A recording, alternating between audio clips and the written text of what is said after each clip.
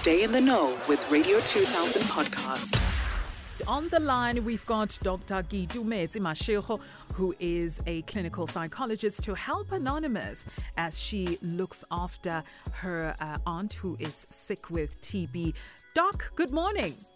Good morning, Dominico. Good morning to your listeners. Thank you for having me. Oh my goodness, it's so good to have you back again on the radio.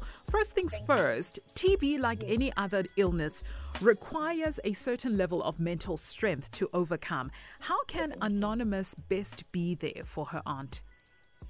You know, when you are assisting someone who is in denial or who is defaulting medication, it's always difficult, especially when it's a family member, you know, because there's certain stigma around certain illnesses. So especially now, I mean, she mentioned that the aunt is a bit old. So as you grow older, you also become more resistant to, you know, taking medication all the time, and you're feeling miserable. So there's a lot of stigma around certain illnesses, and the sad part is people feel like it's almost like a death sentence, and no one wants to take pills forever because in their minds that's what they think. It's an incurable thing, right? So I think as society we need to continually promote that, you know, when you take this, you can actually, you know, better your life and actually get healed and be okay, even though in that moment, of course, you are feeling horrible. Yeah, so what she can do, you know, is do that, promote, you know, the fact that this thing can be cured, but also to be aware that unfortunately the aunt must want to be okay. The aunt must want the medication, and she's not a qualified clinician. Even if I am a qualified clinician, I cannot convince anyone to do what they do not want to do or what they see the need, they do not see the need of doing. So, and with helping people, even if it's family, there is a term called secondary traumatization or vicarious trauma, where she is at risk to actually be so traumatized because of seeing her aunt go through what she's going through. So I would recommend firstly that she also finds help to debrief about her experience. And anyone who has taken care of someone who is sick, especially a family member or someone close, I recommend that they themselves seek help to debrief. Even I, as a clinical psychologist, have a clinical psychologist I go see to debrief.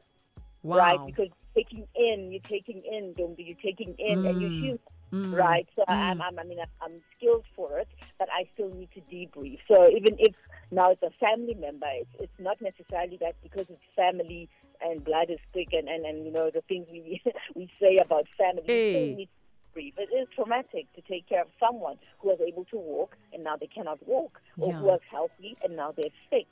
And so I think self-care is very important, just in terms of her finding a place to go and debrief. But yeah, she can only do so much, unfortunately. That's true. To support her aunt. Yeah. What sort of mental stimulation does one need in this case? Let's just say for the aunt as well as for the caregiver, Anonymous. I think for the aunt, I don't know.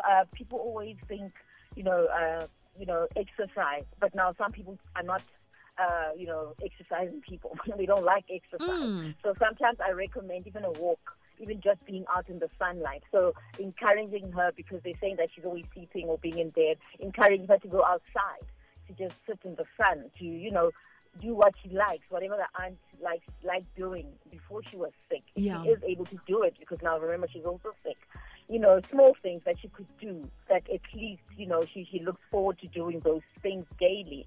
But yeah, ultimately I think she would need like intervention from, you know, qualified specialists to help her just to overcome the current state she is in, the aunt. But for her, also the same thing. She needs to be able to disengage from the heavy situation, doing what it is she likes doing to, revitalize and come back to being herself, you know, even if it's just for a few moments. So she needs to also maybe leave her aunt for a little bit with someone and then, you know, be out of the situation for a little bit. So she's not constantly consumed and worried about her aunt being sick and not taking medication and her deterioration. You know, Doc, that sounds all good and well, but it also comes with guilt.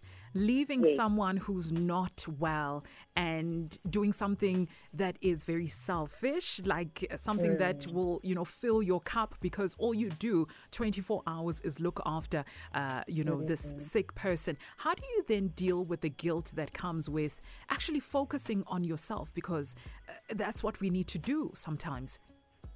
I think as human beings, you need to understand that, we are responsible for our own healing, for our own journey, for our own, overcoming whatever it is that we need to overcome. Yeah, so when you find yourself feeling guilty, I would then recommend that she actually seeks the help to sort of process that guilt, where it stems from. Is it because the aunt maybe was the one who helped her when she was young? So what is actually making her feel guilty? Or is it just other family members? Is it society? Is it her own mental state that gets her feeling guilty, or she's prone to guilt for whatever reason, or because of her personality? So I think it's always important that people know that you need to do the work for you, right? Even if this is your aunt, this is your child, you need to make sure that you do the work, right, for you. I always give the example that in an aeroplane, when they give you that instruction, that you put on your mask before you put on other people's masks. So if the plane is going to crash, or there's a crash landing, or there's an emergency in the plane, so you need to make sure that you're standing. So when that guilt comes, I think she will need to do the work to find coping strategies with it, and to also reframe her thinking around that, because guilt comes with something she's saying to herself, or something she's thinking, or something she's visualizing. So to do the work to ensure that she's not finding herself feeling guilty, because that also just perpetuates more guilt and helplessness, and then it doesn't actually solve the situation. So I think just taking responsibility of self is always key for everyone, and then taking care of others. And making sure that you are okay, and doing the work if you've got negative feelings around that. Making sure that you are okay. Sometimes you do have to be a little bit selfish. Doc, thank you so much for your time. It's always a pleasure to have you on the show. Contact details before we let you go for those people that want to get help, and they want to get help from you. Okay. I'm at www.rebaonewellness.com, www.rebaonewellness.com, and also at 082-858-7033. They can just send me a WhatsApp, and we'll attend to it as soon as possible. Perfect. Doc, thank you once again for always making time for us. Ngiyabonga. Thank you so much, Ndombi. Thank you. Thank you. Radio 2000 podcast.